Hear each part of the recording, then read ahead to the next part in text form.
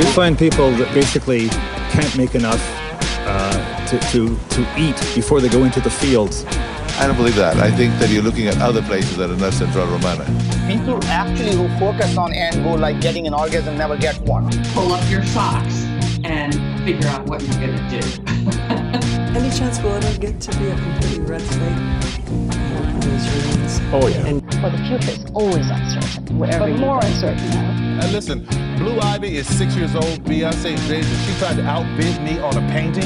Everybody in Atlanta right now at the Louis Vuitton store, if you black, don't go to Louis Vuitton today. In 5, 4. That's why you need 3, to take a meeting 2. with Kanye West, Bernard Arnault. Hello, everyone. Welcome to Grubstakers, the podcast on billionaires. Thank you for joining us on our part 2 of our look at Asiwaju Bolane Ahmed Adekunle Tinubu.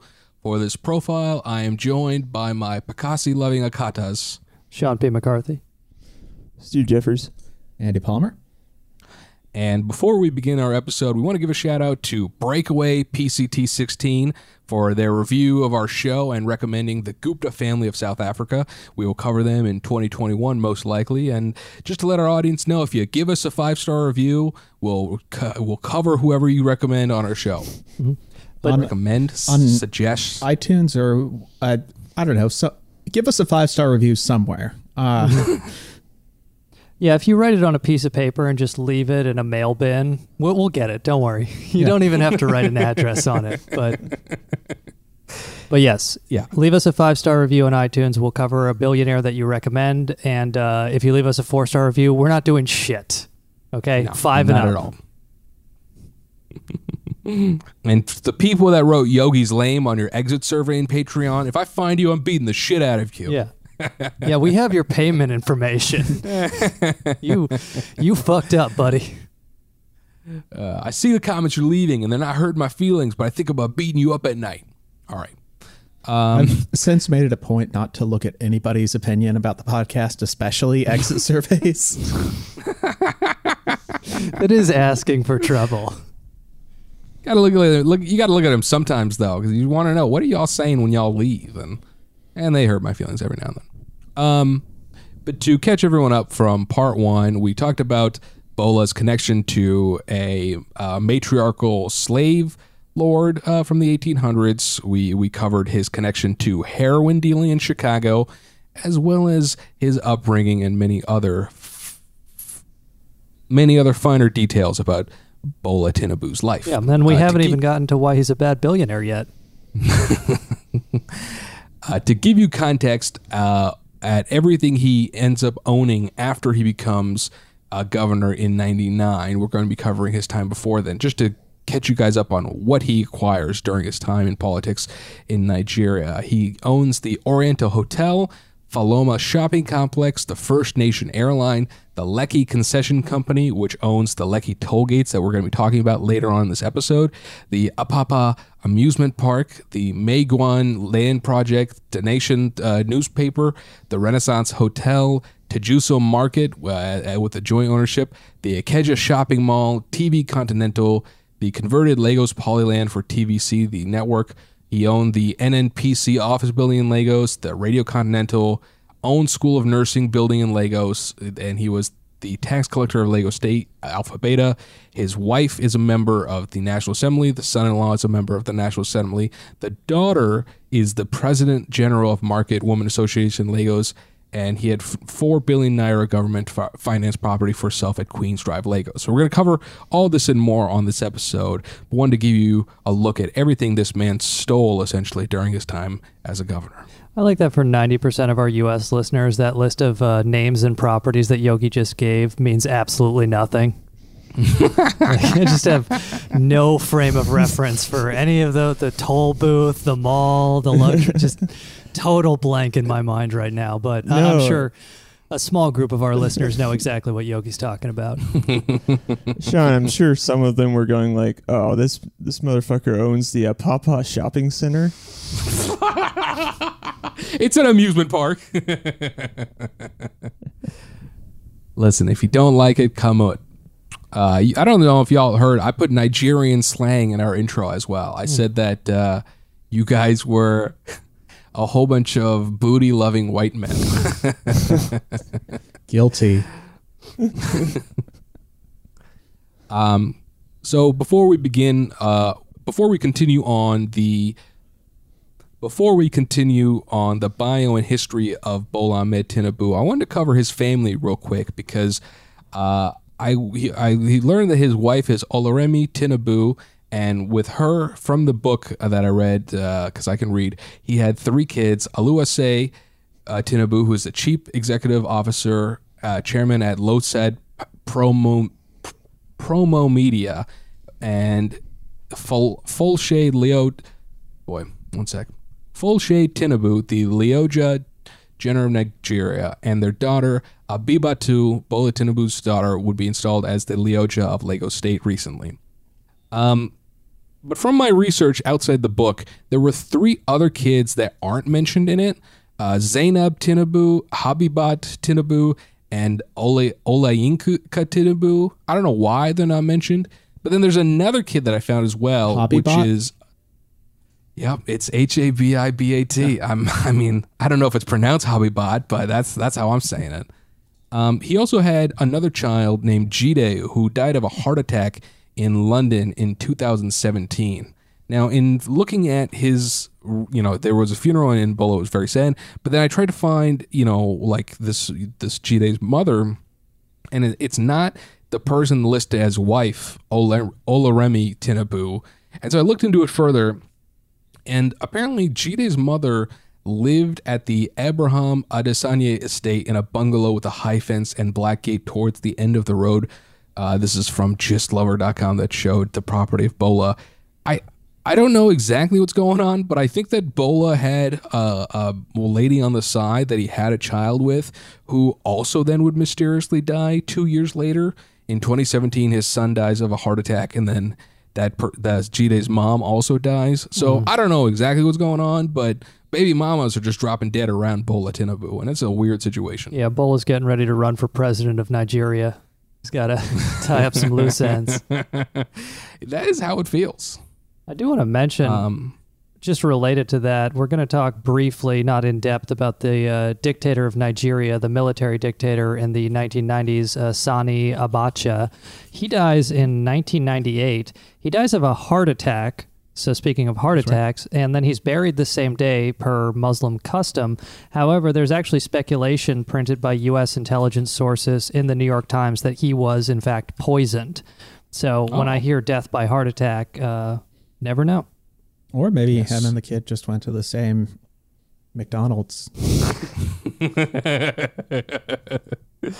They have that in Nigeria.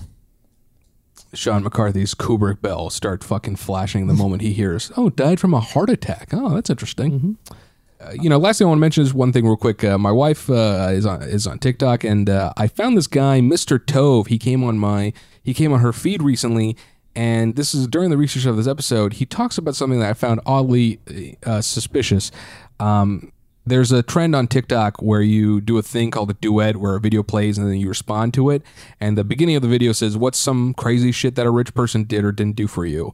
And this is this guy's story. And let me know if this seems at all familiar to you, what has happened.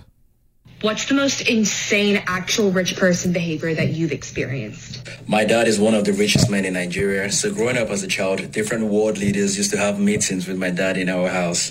One day I met Barack Obama in my living room, and he asked me if I knew he was going to become the next president of the United States. I just laughed and ran back to my room. He was still a senator then. My house in Nigeria has a massive helipad, and every member of the family has a private helicopter there. Every girl I dated in high school had to sign a prenup just in case we got married by accident. I have never been on public transport in my life, and that's something I would want to do at least once in my life. One day, my dad saw a homeless man with a lottery ticket, and he paid him the maximum amount as if he had won the lottery. My dad said he was just trying to teach us kindness. My brother once dated Rihanna.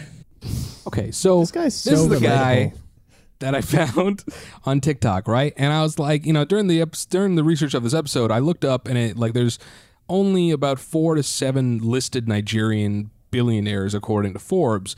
And I was like, that's interesting. I wonder if this guy could be related to the cat that I'm covering, right?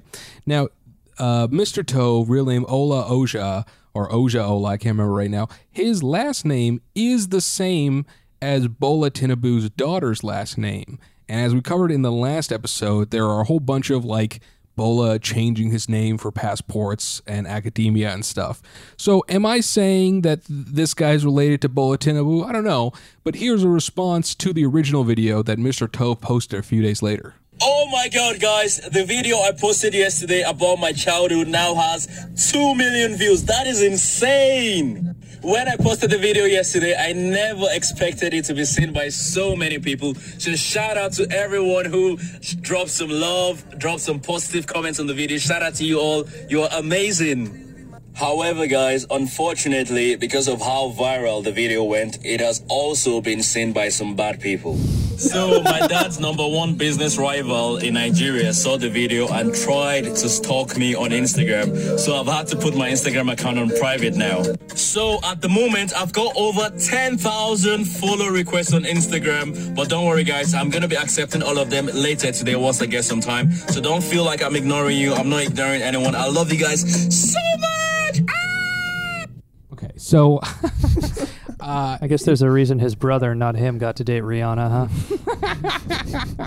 huh? Just to casual listeners that might not have caught it, what he mentions is that one of his father's businessman rivals saw the video and stalked his Instagram. Now, this guy, Mr. Tove, lives in London. A few of Bola's kids do live in London, and do I think he could be related to Bola? There's a possibility. Do I think he's Bola's direct son? I don't know, maybe, but it is an interesting coincidence, and on this podcast, we don't believe in coincidences. So I wanted to mention this guy's silliness, because he is just the most perfect Instagram, TikTok turd. I also love how on brand he is, saying like, yeah, I grew up extremely rich, so I got to meet Barack Obama. Right. right. Well, if he is one of Bola's kids living in London, he should check himself for symptoms of hypertension, eat right, start exercising. You know, incidentally, there was a conspiracy before Bola, we'll cover some of this in a moment, ran for governor for his second term. There was a conspiracy that said that Bola Tinubu died and the new Bola is just a clone replacement, and that the original Bola is gone and this guy is someone else, basically, which there's no truth to.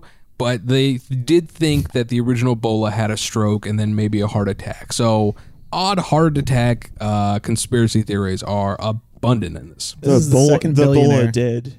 The Bola dead conspiracy. Bola is dead conspiracy. Yes. This is our second billionaire like this we've covered after Paul McCartney. Mm-hmm. I love the person may have died conspiracy, because there's such a like... Medical science is good enough to clone a person and make them look exactly the same, but they're just a couple of tells that people don't recognize, that us, the true chosen people, can recognize. Yeah, if you run this podcast through like an audio engineering software, you can detect a slight change in frequency when I died and was replaced by my clone. My favorite part of the McCartney conspiracy theory is some people are like, you know, in the later albums, he's much better at bass. They're just shitting on him. Yeah. It has to be a clone. There's no way this is the same person. Look at how good of a musician he is. So, according to the book, he would get married to Olorunmi Tinubu in 1985. This was after he had worked at those American companies and dealt with racism, and chose to join Mobil Oil Nigeria Limited. And after a few years of being there, he was like, I'm going into politics. From the book, it basically says that his boss was like, you're crazy. You can't do this. I'll give you a leave for a 4-year period. And if you want to come back after that, that sounds good. Which is I don't know any company that's like, you can be gone for 4 years, but we want you back. But that is to the fable of Bola's amazingness, I guess. I believe we forgot to mention it on part 1, but also while Bola was working as an accountant for various firms, he briefly worked for Arthur Andersen, which used to be one of the big 5 accounting firms, but they were shut down because they were doing the books for Enron, which represents they were too good. Yes, they that represents probably the wanted last to go out on top. It's like Jay-Z dropping his magnum opus and then retiring is the accounting equivalent of doing the books for Enron. But yeah, so, and this is like one of the last serious white collar prosecutions to take place in the United States was the shutdown of Arthur Andersen. But it's just kind of worth noting when we talk about Bola Tinubu stealing all this money while he's governor and all these shady financial practices, he probably learned a lot of that from his time at Arthur Andersen. Definitely. So, like we mentioned on the first episode, we won't be covering every political party and military coup that would occur in Nigeria between the early 80s to the early 2000s because there's a lot of information there, and we want to focus fully on Bola Tinubu's time. We will be mentioning a few small details here and there, but this is not a complete look at the Nigerian political process and the military coups that occurred before Bola Tinubu would become governor. So in 1992, he began his career as a politician when he was elected to the Nigerian Senate. After the annulment of 1993 presidential elections, he became one of the creators of National Democratic Coalition, also known as the NADCO. He would then, shortly after this, leave Nigeria for 4 years until he would return in 1998. And before we continue on that, Sean has a little bit about the dangers of Nigerians in this time. Yeah, I mean, I just got kind of a quick capsule Wikipedia history of the Nigerian military dictatorship of Sani Abacha. Right. He was the military dictator of Nigeria from 1993 until his death in 1998. And I don't know much about this guy, but I can tell you he loved doing military coups. He was that's true. He was a second lieutenant when he took part in a July 1966 Nigerian coup. He played a prominent role in the 1983 Nigerian coup. He was also, and then the general that they brought to power in the 1983 Nigerian coup, he was also played a role in the 1985 Nigerian coup, which removed him from power.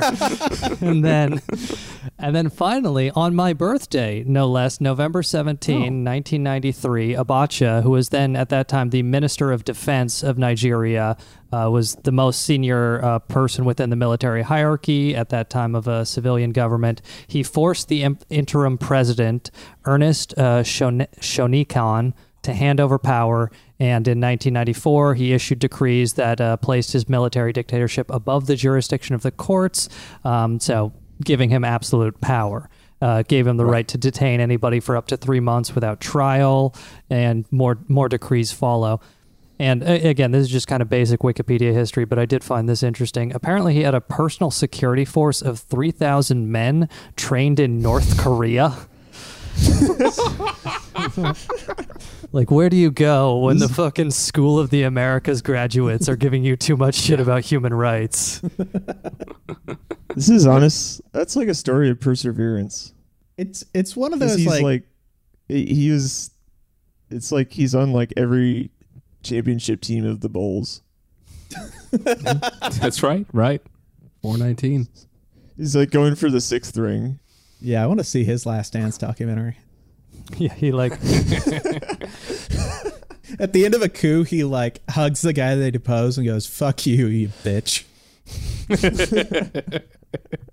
He retired from the military to suck at single A baseball for a while. And then he came back and did more coups. Played in the minor leagues for a while. Didn't really do anything. It's, you know how a lot of people have this experience in their life where you do something and then you realize you're really, really good at it. Mm-hmm. Yeah, that's true. And you're like, this is what I'm going to do with the rest of my life. I didn't like who was elected in 93, and I took that personally. But yeah, Abacha, apparently, according to the New York Times, in 2004, some organization put a survey together of the 10 most self-enriching leaders of the previous 2 decades. He ranked number 4. The allegation, and don't take this all with a grain of salt, but this was reported in the New York Times. He's not Jordan. Yes. He's alleged to have embezzled, him and his family are alleged to have embezzled between $1 and $5 billion throughout his 5-year reign. So he was taking it pretty quickly. And then also, kind of more depressingly, less funny, was Royal Dutch Shell Oil cooperated with the Nigerian military dictatorship. Nigeria has large oil resources. Royal Dutch Shell has been mining that for a while.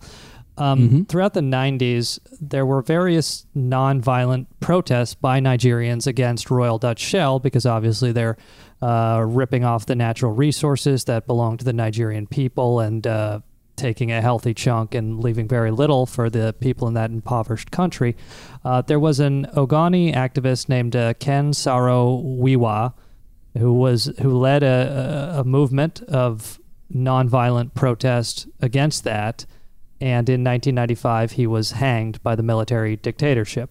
He was actually just one of several of these activists who were murdered by the military dictatorship, very much with the cooperation and help of Royal Dutch Shell, to the point where, beginning in 1996, various human rights lawyers with the Center for Constitutional Rights and Earth Rights International, and a few other human rights attorneys, they brought a series of cases to hold Shell accountable under the Alien Tort Statute. It's a 1978 U.S. law that gives non-citizens the right to file suits in U.S. court for international human rights violation, including damages over torture or extrajudicial killings, regardless of where the violations take place. In 2009, Shell settled this for $15.5 million, denied wrongdoing. Now, if you carry out extrajudicial killings, do you get Shell rewards points for that?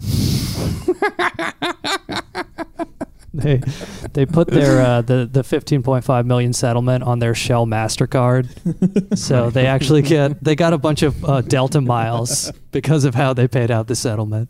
But yeah, I mean, it from everything I read about Nigeria during this time period, it does play off like, man, this country was extremely destabilized during this time from the amount of coups going on, but all of it screams Western intervention based off the precious natural resources that were being mined in the region at the time. So am I shocked that this nation of oil and other precious goods is constantly at war with itself? Not really. No, I expect that from the Dutch. It's fucking clogging fucks. There's a very fascinating documentary. I wish I could remember the name, but it follows these oil executives in Ghana after oil was discovered, and they set up some offshore platforms. And there's this politician who gives this speech about how he's going to be even taxing the oil producers. And then backstage after the speech, like, one of the oil executives walks up to him and is like, that thing about raising taxes on businesses, you're not really going to do that, right? And he just says it right in front of the camera, and the politician just gets all flustered, like, oh, well, I mean, it kind of... Perfect. But yeah, my main takeaway from the 1990s military dictatorship that I guess Bola Tinubu had to flee from briefly is that Nigeria has gone from a country with horrific corruption and horrific human rights abuses to a country with horrific corruption and horrific human rights abuses. Yeah, that is sadly, I don't know if that will ever change in my lifetime, which is very fucked up. Because Nigerians seem great. Like, I mean, I've been shitting on Bola and Mr. Tove, but from Nairaland to all the mother cats in the YouTube videos that I've seen so far, friendly, fantastic, very kind. And honestly, if you ain't got Nigerians in your life, you're fucking up. They seem like a very fun, lovely people. Yeah, our podcast does kind of present a biased perspective because we're only talking about the Nigerians who have never taken public transportation. Yeah, well, what are you going to do? I like that he's aspiring to take public transportation. It's something he has to build up to. Yeah, something I want to do once in my life. It's on his bucket list. Once in my life, I really want to take public transportation. It's lifelong dream. I want to see Machu Picchu, and I want to take the bus. talking to his therapist, like, I got 10 steps closer to the subway today, but then I smelled the urine and I turned around. But that's good, Mr. Toe. This is progress. Talking to his future grandkids. Yeah, when I met Obama, I got scared and ran away to my room, but not nearly as scared as when I first saw a subway train and I saw a dude jerking off. I thought, this isn't as bad as Obama. All right. Moving back to this time period of the early 90s for Bola Tinubu.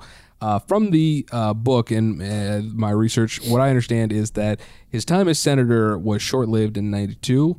The Nigerian military coups and politics is that the 93 presidential election seemed suspicious to the military leaders who had begun the coup in 1985 and 83, like Sean mentioned.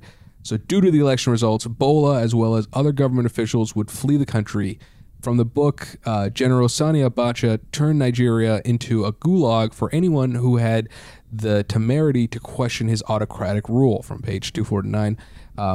Moving to the next page, March 9th, 1994, the Abacha killer squad went after Senator Tinubu and cordoned his office house in Victoria Island, Lagos. But fortunately for him, he had escaped, having been tipped off by an informant. Abacha's security killing squad firebombed the house, and that story continues on. Later on, we're gonna talk about a conspiracy about Bola potentially destroying his own property for personal gain. And do I think maybe he did this at this time and chose to escape and be like, I can't go home, they're attacking me? Maybe for like immigration extradition type of stuff. But honestly, he wouldn't necessarily need to do that. And General Abacha certainly, that dude can fuck. He could beat the shit out of people, from what I understand. He was a straight hardcore gangster. Yeah, can I just say, if General Abacha sends me a check for $2,000, he can do what he wants. So like Sean mentioned, Abacha would be murdered on June 7th, 1998. The book talks about a group called the Kaduna Mafia, which is a group of northern power brokers made up of retired military generals, elite emirs, intellectuals, mullahs, and businessmen. A quote from Dr. Bashir Ahmed Ikara says, this group is a group of conservative people who regard power as their heritage in Nigeria. The book alludes to the death of Abacha as being linked to this group. And when he talks about what Bola Tinubu was doing at this time, Bola's like, me and my friend were in London. We saw it happen on TV. When we saw the body, we're like, wow, this is crazy. And it's like, boy, this sounds like the perfect alibi for a man that may or may not be guilty in this crime. I had no idea this was going to happen, except for all those letters I sent saying, hey, you got to murder that guy before I come back. Do I think Bola Tinubu murdered Abacha? No, but I think he probably could have at this time. As a man that moved millions of dollars worth of heroin in Chicago, do I think he could have pulled off a hit of a general in Nigeria? Maybe. I don't see why that's so far-fetched. And I mean, to talk about the corruption of Bola Tinubu, like his days of being the bagman for heroin in Chicago, I found an old Chicago news report that talked about a heroin dealer named Bobo that had been taken down, that had run heroin between the late 70s and the early 80s. And from what they said, heroin grown from poppies could be like plucked like Monday morning, and then by, in Thailand, I believe, and then by Tuesday at noon, it would be inched on the Chicago streets. And FedEx can't even get me my fucking package by Christmas. That's called just-in-time logistics. Operation Warp Speed. They're contracting with Jeff Bezos and Amazon now. I mean, yeah, basically. So from my understanding is that between Bola's time as an accountant and his time being a bagman, he was able to collaborate and connect with rich and powerful people all across the world that may or may not needed a crafty accountant that could cook books. So, like, I mean, you're telling me that he couldn't have figured out how to get a guy murdered in Nigeria that was running a coup? I mean, it's very unlikely, but then at the same time, does he have the capital, the connections, and the motive to do it? Oh yeah, 100%. Yeah, it's something where on part one, I was kind of confused as to why an accountant would bother to run heroin. Like, why don't you just spend your accountant money? But I guess it's like, if you want to take over a country, then you have to also be running heroin. You need both sources of income and the connections with the kind of people who are running heroin, and all this kind of stuff probably sets him up pretty well for when he returns to Nigeria. Yeah. Yeah. And like the book alludes to the fact that like he spent his time learning the craft of accounting the same time an American politician was growing up, Barack Obama. Like there's no real like Obama and Bola are friends or nothing, but there's a lot of like, did you know they are both black and spent time in Chicago? That is why they are great. Like a lot of what's that warmonger's name? Bola? Bola? No, let it be not clear. Bola. I need that Mexican black tar by Tuesday. Kissinger. There's a whole bunch of quotes in the book from Kissinger talking about why people can be great in times of strife. I was thinking about Obama visiting the other guy, and like the kid is playing, he's playing Xbox in his room, and then Obama's in there, and then he's playing like NBA Jam or something, or like NBA 2K. Right. And Obama just beats his ass at it. Now, Bola, if you send me that trash you sent me last week, I'm going to put you on a kill list. So Bola Tinubu would return to Nigeria in 1998, and in 1999 he was elected as executive governor of Lagos State and was re-elected for the same position in 2003. In 2007, he would be replaced by Babatunde Fashola. During Bola's years in office, he heavily invested in education and growing infrastructure. Now, how he did this also inflated his wallet 10 to 15 times the amount he went in with, but that's a story for right now. Yeah, and just a little bit of context. Again, with the death of Abacha in 1998, this is kind of it restores a republic form of government to Nigeria so that Bola is able to come back and run for governor of Lagos.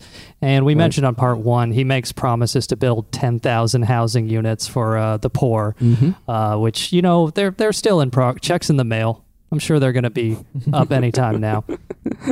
Yeah, the Lion of Bordillion documentary calls him the looter-in-chief and a modern-day Nero, essentially. And I mean, it's not necessarily wrong. The way he was able to commit a lot of these acts was he would utilize a company called Alpha Beta Tax that was able to close the tax loopholes Nigerians were previously doing and then maximize the amount of things that you could be taxed for in Nigeria. And from that, he was able to fleece.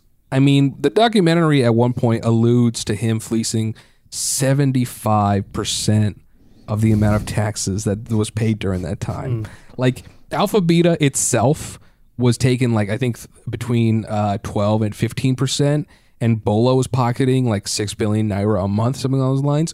But then later on the documentary says one governor we found was taking 75% of the taxes. And it's like, okay, this documentary is about one governor. It is probably Bola Tinubu that they're talking about, you know? That documentary that we discussed a moment ago, The Lion of Bordillion, also Unmasked Bola Tinubu, is on YouTube. Bola would sue over its existence and stop the rest of production run on that documentary done by TIC. Sean, do you have something? Yeah, and just for context, we mentioned it on part one, but Lagos State, the state that he's elected governor of, is the richest state in Nigeria. So when we talk about these kind of like scams that he's running to skim off the tax money, it should just be noted that he's able to make so much money doing this because he's in charge of the government of the richest state within the country of Nigeria. And so now we're going to talk about how Bola was able to fleece the people of Lagos of their tax money. Stephen? Prior to Bola's governorship, Lagos had relatively like hodgepodge tax system that wasn't even electronic for the most part. And he was able to contract his company he had a stake in, Alpha Beta, to be the tax consultant to modernize it and close loopholes and basically just make it like a rigorous tax system that could actually bring in whatever tax money the Congress had passed. Right. And it was already kind of fishy that someone had like just like a passive interest in the sole contractor to take on this massive program. The fucking governor. Yeah. Right. For a time, he was the sitting governor while this was happening. From the book, the way they describe it is Bola would bring on Alpha Beta to help fix the problems of the current tech situation. And at no point did they go, oh yeah, he was running the show and fleecing it for his fucking pockets. Yeah, one of my favorite stats from the Lion of Berdilion was just the fact that Alpha Beta had no known history of revenue collection. So definitely the kind of company you want doing this. So eventually, years later, after Bola left that office, it was uncovered in some investigative journalism. In 2014, Alpha Beta had these like unexplained transfers of money. Mm-hmm. And it amounted to, there are 5 such transfers that amounted in total to 4.45 billion naira, which is about $12 million. And they even got the bank account, and it was traced eventually back to Bola. And this was like well in excess of what he would have reaped from his ownership stake in Alpha Beta, like, Jeez. Like as getting a distribution just for their work as a contractor. I was paying for the 10,000 houses for the poor. Stephen, wasn't it something like 16 bank accounts across a handful of banks that were looked at for this crime? Yeah, that's true. I should say that $12 million was what they could like definitively prove for one account. Right. But yeah, it's alleged to be much larger. If it seems strange that he was able to get his company to be the only contractor to do this massive project, while he was governor, he passed a law that allowed it to happen. So it changed the rules on the bidding process such that Alpha Beta could get the job. Just being a good businessman. Yeah, he's just speeding up. He's rooting out corruption from more established companies to get the little guy a shot, the little guy that he owns. And hilarious. And Steve, please correct me if I'm wrong here, but I did like that this seems to have a little bit of a connection to Roman history, which I've been reading about more just to think about literally anything except the JFK assassination. But under the Roman Empire and the Roman Republic... I don't want to think about JFK, but I do want to think about assassinations. Under the Roman Empire and the Republic, the various provinces that they conquered, the Roman government would essentially sell the right to collect taxes there to private companies. Like, so a private company would go collect the taxes and, get a little bit of profit from that. And ostensibly under Roman law, senators were not supposed to have ownership stakes in those companies, but many did regardless. But it is just sort of funny where Bola is flagrantly flaunting Roman law right now. He's going to be crucified if he keeps this up.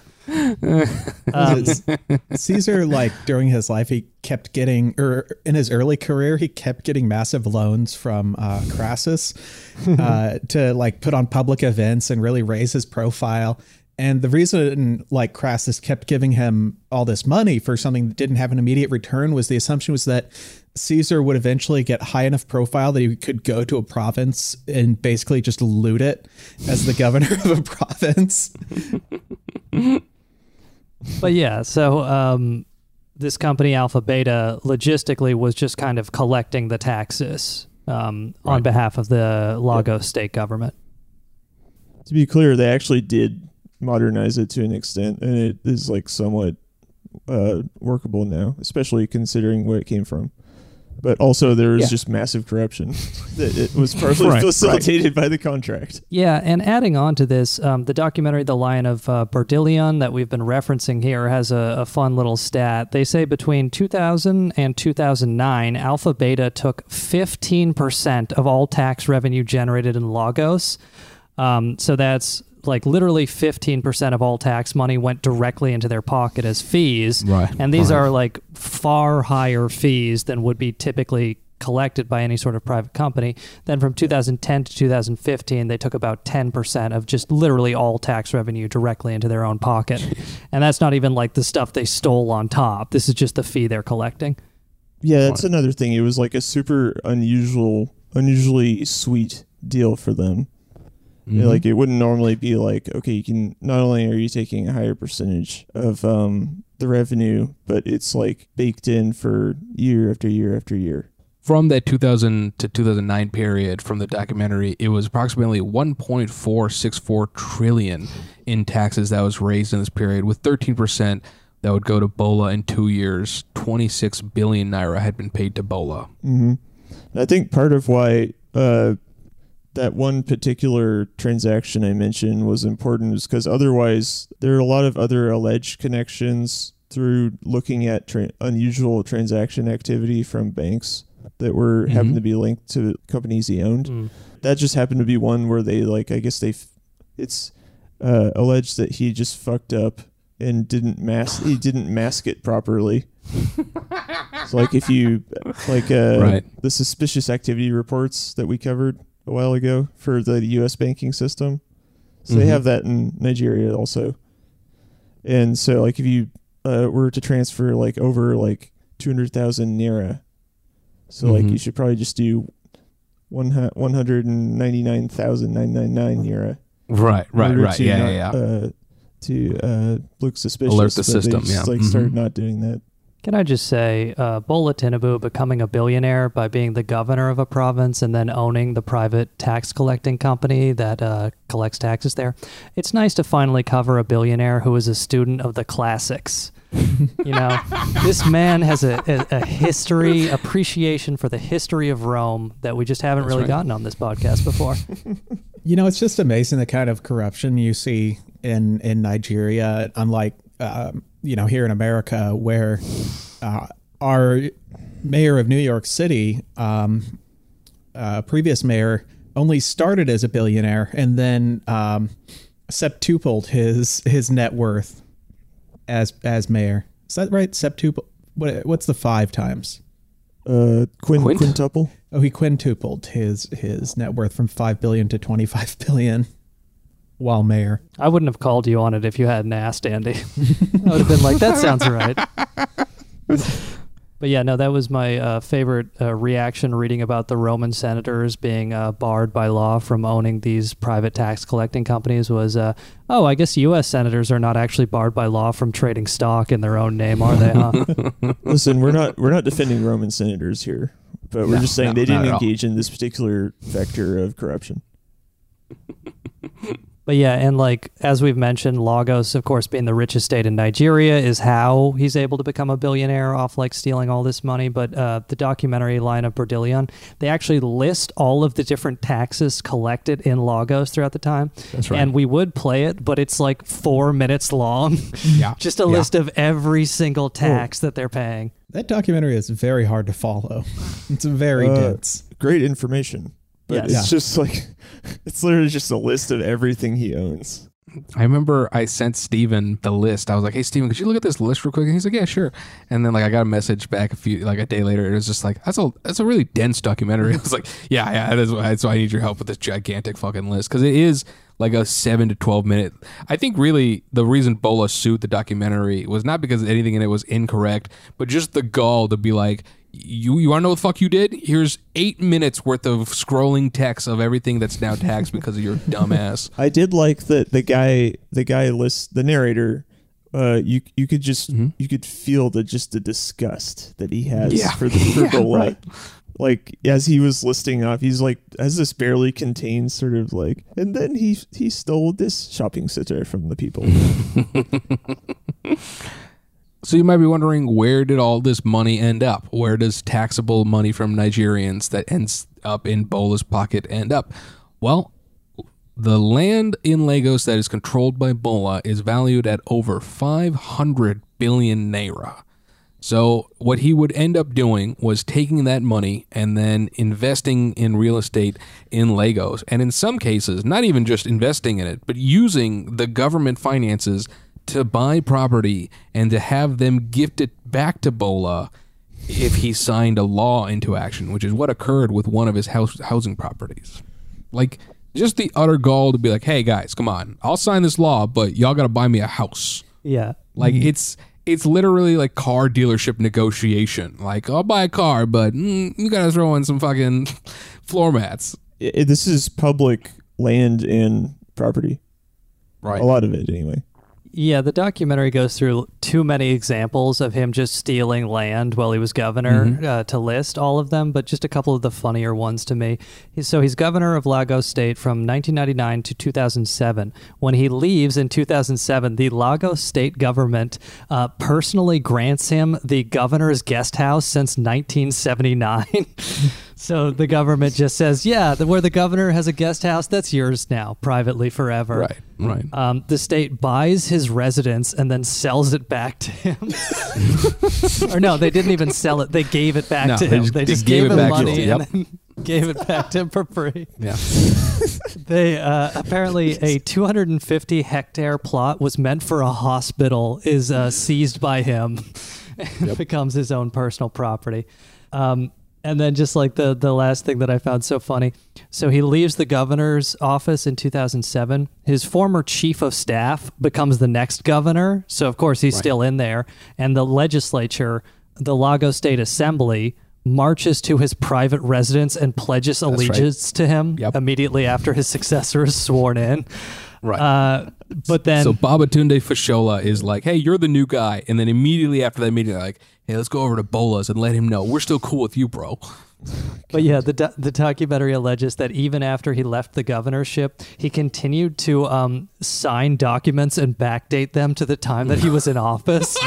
Yes. So he would like just grant himself properties. And, of course, like he establishes this whole patronage network. So the documentary goes through, he has all these people that are like on his payroll working at the the Lagos State Land Office who just say like, yeah, this transfer looks legit. So he'll just sign shit and say, yeah, I did this in 2005. I gave myself this piece of property, and it just does that all the time. Mm-hmm. I think before that, he was like, check this out. I learned this from Arthur Anderson. Yeah, from the documentary, it talks about, in addition to federal taxes, they pay taxes on a long list of items. From Dr. Dominic's petition, he is quoted as saying, the government of Lagos State boasts of internally generated revenue of about 40 billion naira every month, translating into the commission of 6 billion naira being paid to Alpha Beta Consulting Ltd. also every month, which sum I consider unfavorable and outrageous to me as a taxpayer and citizen of Lagos State. Moving on in the documentary, it talks about the Lagos progressive movement would finger Bola in a huge land scam running in billions of naira. They put out a statement saying, we, the Lagos progressive movement, once again wish to update fellow Nigerians on the various land scams perpetuated by former Governor Bola Tinubu and being covered up by Governor Babatunde Fashola. The facts are true and verifiable. We have gone further to quote real names of collaborators and addresses of properties for readers to verify themselves. The collaborators who enabled Bola were Benge Ashafa, the former permanent secretary and Lands Bureau since 2001 and serving senator, as well as Miss Felicia Obofusea, the former permanent secretary and a relation to Bola Tinubu from Iragri, Osun State, and Hakeem Muri Akunola, the former personal assistant to Tinubu, who is now the permanent secretary minister of lands. So essentially people that were working for him then later on were in positions that he could hook Bola up in. So it's like, hey, listen, I know you used to run coffee for me, but now you're the secretary of land in fucking Lagos. Could you just sign this property over to me so I don't yell at you tomorrow? Yeah, sure, boss. Can I just say respect to you, Yogi, for giving the old college try at pronouncing those names? Because I did all right. I didn't do... I had the names, and I intentionally punted on saying the names. So if you're a billionaire out there and you don't want to get bad press on Grubstakers, just make your name very hard to pronounce. You know what? On that last episode when we did them Icelandic fucks, I was like, you know what? I'm going to leave this aside. I got about 12 to 17 fucking Nigerian names I got in my heart real quick. Yeah, it's true. Well, we were covering the countries with the hardest names to pronounce for Americans. There was one name in that episode that was very easy to pronounce. Yeah, I had fun with it. I put some Windows error sounds when I was trying to read some names. It was too bad. Thor Bjorgolfsson, check it out. Yeah. Oh, I was talking about George Lincoln Rockwell. But oh, sure, yeah. White man. Thor Bjorgolfsson, the episode. Definitely check it out. Well, for our SoundCloud people, they did not hear this Patreon episode. But if you pay us $5, and listen to our show, then you could hear it. And also, we have an open door policy. If you tell us you can't afford our show, but you want to listen to it, we'll give it to you for free. Yeah, but I just canceled that policy unilaterally. You want to hear the pronunciation? You got to pay, you broke motherfuckers. If you gift us property after we leave office, then you'll get the Patreon. You know, a lot of people think Sean was a lot nicer before he broke Corona rules and went up to Connecticut. But then after that, this new version of Sean that came on the show, just a lot more vicious, a lot more knowledgeable about Roman rule for some reason. And he won't stop talking about the CIA. And I'm not exactly sure what's going on, but I'm pretty sure that this was the moment that the camel's back broke and the grubstakers, instead of being on the top of the stool, went under to the underbelly of society. Hey, this is a weird tangent, but you guys remember when I went to Washington, D.C. on Easter weekend, and on the steps of the Capitol, there was a guy dressed as a centurion standing next to a cross? Oh, yeah. Mm-hmm. Oh, yeah. I remember that, yeah. And then we were going to do a bit with him on camera, and then he turned out to be real nice. And so we're like, oh, I guess it would be mean to make fun of you for this weird thing you're doing. What if you were a guy who thought it was bullshit, the Paul McCartney is dead conspiracy, but you actually thought Paul McCartney died of coronavirus and they just replaced him? So you're like, it was the same Paul McCartney until 2020, but now it's a new Paul McCartney. Before we move on to our final controversy on this episode, one quick one I wanted to mention to you guys that I found recently was in March of 2017, it was announced that Bola Tinubu was to spar in a boxing match against Evander Holyfield, former world champion in heavyweight. The match was a charity event that was intended to attract international attention to numerous problems of the African continent, especially serious diseases in children. The 54-year-old former champion and 65-year-old former governor were supposed to fight on May 24th, but when the date of the match rolled in, Tinubu didn't show up. Smart. Even though a lot of people thought Asiwaju got too scared, he has issued an official apology where he stated that he had some national assignment to take care of, which, boy, if that's not a squelch, I've never heard a worse one in my life. I'm supposed to spar with Evander Holyfield today. Could you give me some busy work on May 24th? He was going to eat his other ear.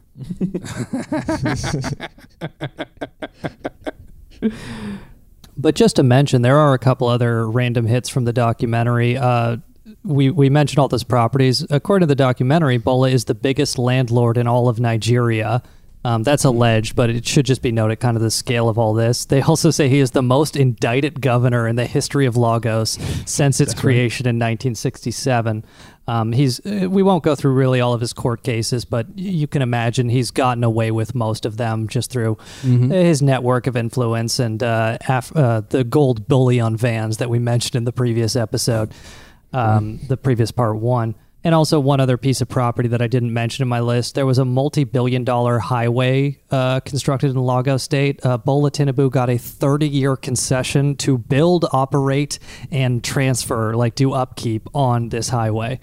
So, the guy has tons of different revenue streams all over the place, and then he creates this patronage network where he has people in the Lands Bureau, he has his former chief of staff as the governor, the parliament pledging allegiance to him. He just spreads the money around enough that even after he leaves, he has enough power and money and enough of an influence network to continue being the kingmaker in Lagos.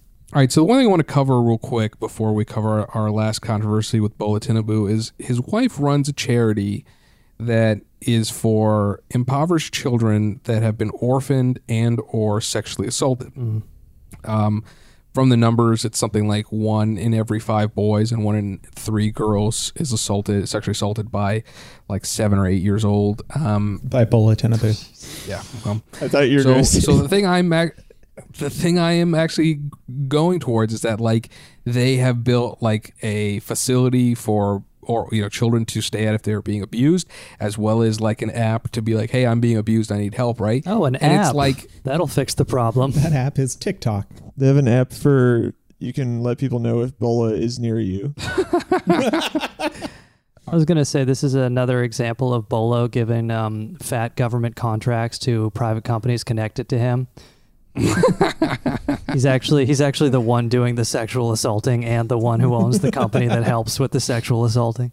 I mean, like, that's what I'm trying to say, though. Like, you know, jokes aside here, like, if you wanted to cover your tracks of you or your employees or people you know wanting to fuck kids, you would totally create, like, we're covering everyone we're trying to end this problem. And it's like, you know, my brain kind of breaks, but then it's like, oh, fucking Abacha dies of a heart attack, and then his son does, and then there's a woman that's not his wife, but it's clearly a woman he knocked up, and oh, now his current wife has a charity where she takes care of kids that have been sexually assaulted.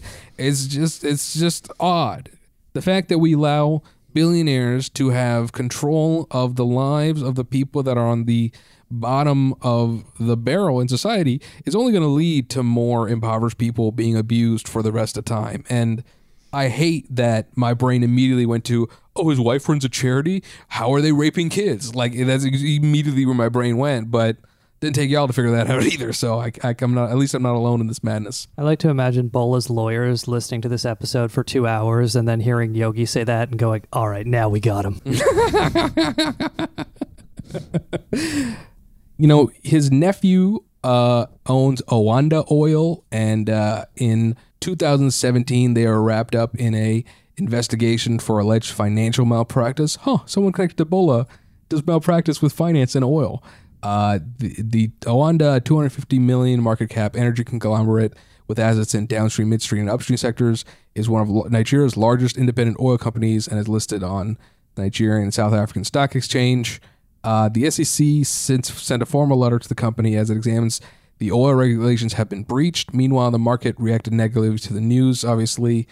Owanda paid $1.65 billion for the acquisition of oil-producing assets owned by ConocoPhillips in 2014.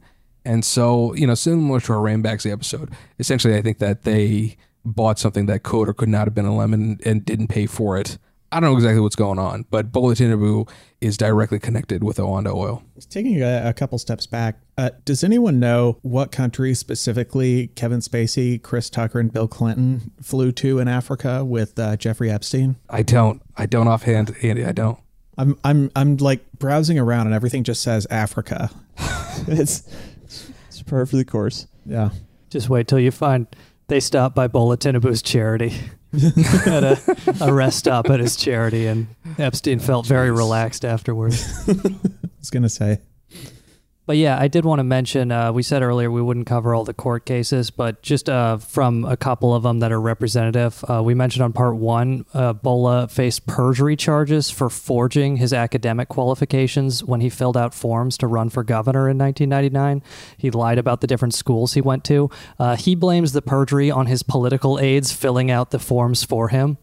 And obviously pretending that he went to a better college like the University of Chicago. In April 2007, he's brought to trial over 16 separate foreign accounts. We mentioned briefly these accounts with banks like Citibank that he'd previously been running heroin with.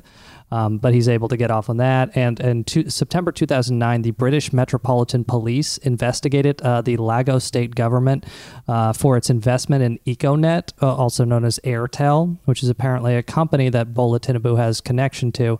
But the Nigerian federal government refused to release information to British prosecutors, so there was no trial there. But, you know, because Bola operates in London and some of his kids operate in London, he did almost face a court case there at one point. Yeah. I mean, the man is internationally connected, and he's got his hands in many pockets all around the world. And it makes sense. I mean, you know, in a lot of our billionaire stories, there's a 10 to 20 year period where you're just kind of learning the game. And for Bola Tinubu, from after he's in college to before he becomes governor, he just spends about 12 to 15-ish years traveling the country of the United States and the world doing accounting for major blue chip corporations and other shady people that we may or may not know about. Like the eventually, Medellin cartel.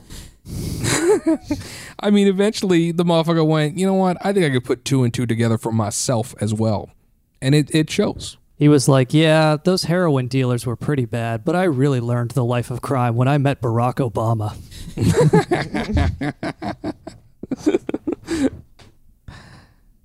So to close out our episode, we're going to be covering the Lekki Tollgate Massacre. And like I mentioned at the beginning of this episode, the corporation Lekki Concession Company, LCC, owns the Lekki Tollgates. You may have seen in mid-October about a protest in Nigeria against SARS, which is a group that's long title is Special Anti-Robbery Squad. I mean, basically, they're just, they're like NYPD, but slightly less hardcore. No, in all honesty, you just straight up police brutality. Everything from if you got an iPhone, you walking around, they go, how come you got money, and rob you and roll out. And, from the news reports I found from Nigeria, people literally are like, if you dress nice, they show up and say, you seem like you got money. How come it's not in my pocket? Mm-hmm. And so early in October, they were protesting at the Lekki toll gates, and an incident occurred. Sean, you want to elaborate? Yeah. And just to kind of follow up what you were saying there, Yogi, October 2020 starts this End SARS protest. The hashtag that goes around Twitter is End SARS, which is not a racist take on the coronavirus. It's actually related to this special anti-robbery squad that Yogi mentioned. The special anti-robbery squad was set up in the 1990s under the military dictatorship. There was a serious problem with armed robbery and armed gangs robbing people. So the idea you have a special anti-robbery squad, it's plainclothes police who are supposed to deal with all this robbery, but it ends up kind of like the Crash Unit in Los Angeles, or, Denzel Washington in the movie Training Day. They get very corrupt. They end up getting accused of extortion, robbery, rape, torture, extrajudicial killings, setting up checkpoints where they're shaking people down, or like Yogi mentioned, if they just see anybody with money, they'll pull them over and say, oh, you must be an internet scammer or something, and they'll throw you in jail if you don't hand over whatever. So there have been these massive protests against the Special Anti-Robbery Squad, and they were actually successful, and SARS has been disbanded, by which I mean it has had its name changed to SWAT, Special Weapons and Tactics. Jeez. And this is actually the fourth time that SARS has been disbanded. Wow. So the Nigerian government is on a great run of changing the name of this organization to try to placate the protests that have been springing up since its creation. Right. What I think they need to try is more community policing. Really get to know the neighborhood, the people that you're shaking down. That's right. It's like when you're a fugitive and you keep making up names to keep ahead of the law. Right. Lance Eppercut. But yeah, this most recent protest in October 2020 has been the largest because other issues such as corruption and, demands for better schools, better jobs have also become part of the protest. So it got a lot of people out on the street. Yeah, I believe that some of it that wasn't nearly as covered was the fact that there was government aid for coronavirus that was hidden in warehouses. And there were video reports around the same time as these protests of people like storming a warehouse that just had pallets of masks, hand sanitizer, and food for the people that was just never distributed. So there's Nigerians that are seeing straight up corruption and saying, fuck this noise. They need to know that we're not taking this shit anymore. Yeah, and when we mentioned corruption, I haven't been able to tie Bola to this directly. It seems like more of an issue with the Nigerian federal government, though I'm sure he knows players involved and has relationships with them. But there was a report that came out that said about $20 billion worth of Nigerian oil wealth is unaccounted for, very likely just taken offshore and stuck in a Cayman Islands account by somebody. So you can just imagine the kind of public anger that is fueling these protests. And so at the Lekki toll gates in mid-October, at one point during the protests, protesters are not necessarily corralled, but sort of corralled into an area. From one report, lights were then turned off, and the SARS and police that belonged to the military opened fired on the protesters. And I believe they murdered 6 people, Sean, is that correct? And then injured 20, something along those lines? Yeah, so there's conflicting reports. Amnesty International says at least a dozen people died. There's a good CNN article. They pointed their guns at us and started shooting. How a bloody night of bullets and brutality quashed a young protest movement. So October 21, 2020, late just after midnight, according to CNN, dozens of eyewitnesses say they were shot at first by members of the Nigerian army and then hours later by the police. Eyewitnesses told CNN they saw the army remove a number of bodies from the scene. In the immediate aftermath, the army denied any involvement, saying that it was fake news, before backtracking and saying that soldiers were present but fired their weapons in the air and used blanks but not live rounds. It's the same thing that happened with those Blackwater guys that killed all those people in Iraq. That's why they got pardoned. They weren't bullets, bro. They were blanks. One of the connections to Bola at the Lekki Tollgate massacre was that there were billboards that were owned by a son of Bola's that had turned their lights off, as well as the property itself that Bola's connected to. So you have protesters in the dark being shot. I mean, getting shot is a terrible experience in itself, but in the dark, terrifying. You're just hearing like bangs and loud flashes are in your face. Disorienting as fuck, if you ask me. Yeah, it's owned by one of the sons of Bola who doesn't have any cardiovascular problems. And following this Lekki Tollgate massacre, a few of Bola's properties, the Oriental Hotel, the paper he owns, those buildings were burned. And also, supposedly in London, his son Sei was kidnapped as well, although I haven't found any reports after the initial kidnapping that happened after the Lekki Tollgate massacre. Some people believe that the buildings being on fire were to instigate hate against the protesters and to lend sympathy to Bola, basically being like, he set up those buildings being on fire so that people would be like, oh, he's losing a property, and those protesters are violent, to instigate that narrative, which very plausible and only adds to my mistrust of Bola Tinubu. Yeah. And we should just emphasize, you can watch videos online if you can stomach it. That's part of how the CNN report was put together. They put a bunch of cell phone videos together to kind of show what happened. These are entirely peaceful protests who, probably about a dozen of them, were just shot dead by the military and the police because they wanted to live in a country that wasn't totally corrupt and where 15% of all tax revenue didn't go to one guy in a country with endemic poverty. But Yogi also sent me a pretty fascinating article just about Bola Tinubu's son and the Lekki Tollgate massacre. This is just from news2.onlinenigeria.com. So the advert company that has these billboards that Yogi mentioned on the Lekki Tollgate, it's owned by Seye Tinubu, who is one of the sons of Bola Tinubu. And then just quoting from the article, there has been outrage over the decision to disable CCTV cameras and turn off the billboard lights shortly before EndSARS protesters were attacked at the Lekki Tollgate. So it's not just that this guy shut off the lights, he also turned off all the CCTV cameras.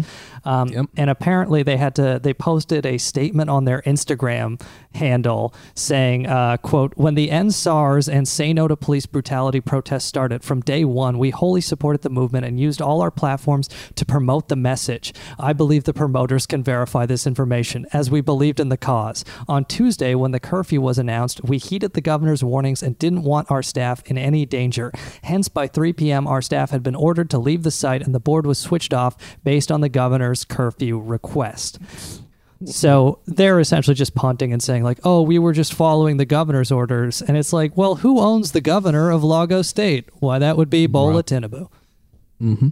Well, security cameras notoriously have to be manned 24/7. So I want to ask all y'all a question right now. Do you think Bola Tinubu will run for president in 2023? And if he does, will he win? Because his power only grows with everything we've mentioned. And really, I mean, before I started doing research for this episode, I had no idea just the level of corruption going on in Nigeria, let alone being corroborated by one person.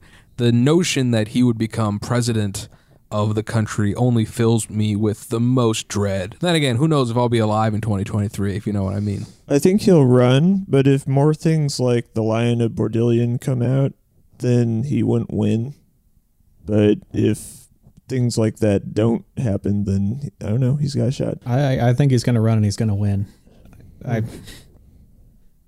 Trump became president in America.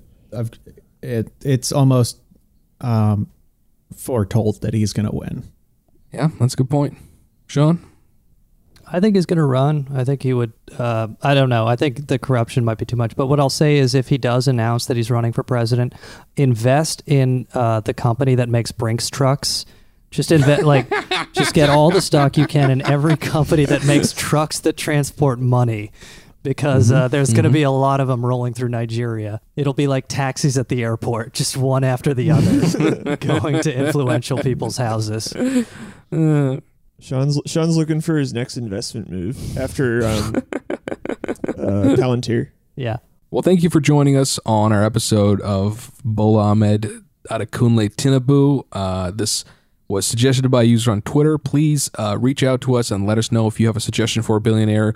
Leave a 5-star review and the suggestion, and we'll consider that a lot more than if you just put it on a piece of paper and put it in a mailbox addressed to 1000 Pennsylvania. Yeah, and if there's anything we didn't get to that we should know about, please let us know in the comments, and always just drop us a message or drop us a comment discussing everything we talked about here. We appreciate the community, and we always learn a lot doing these episodes and learning about people like Bola Tinubu.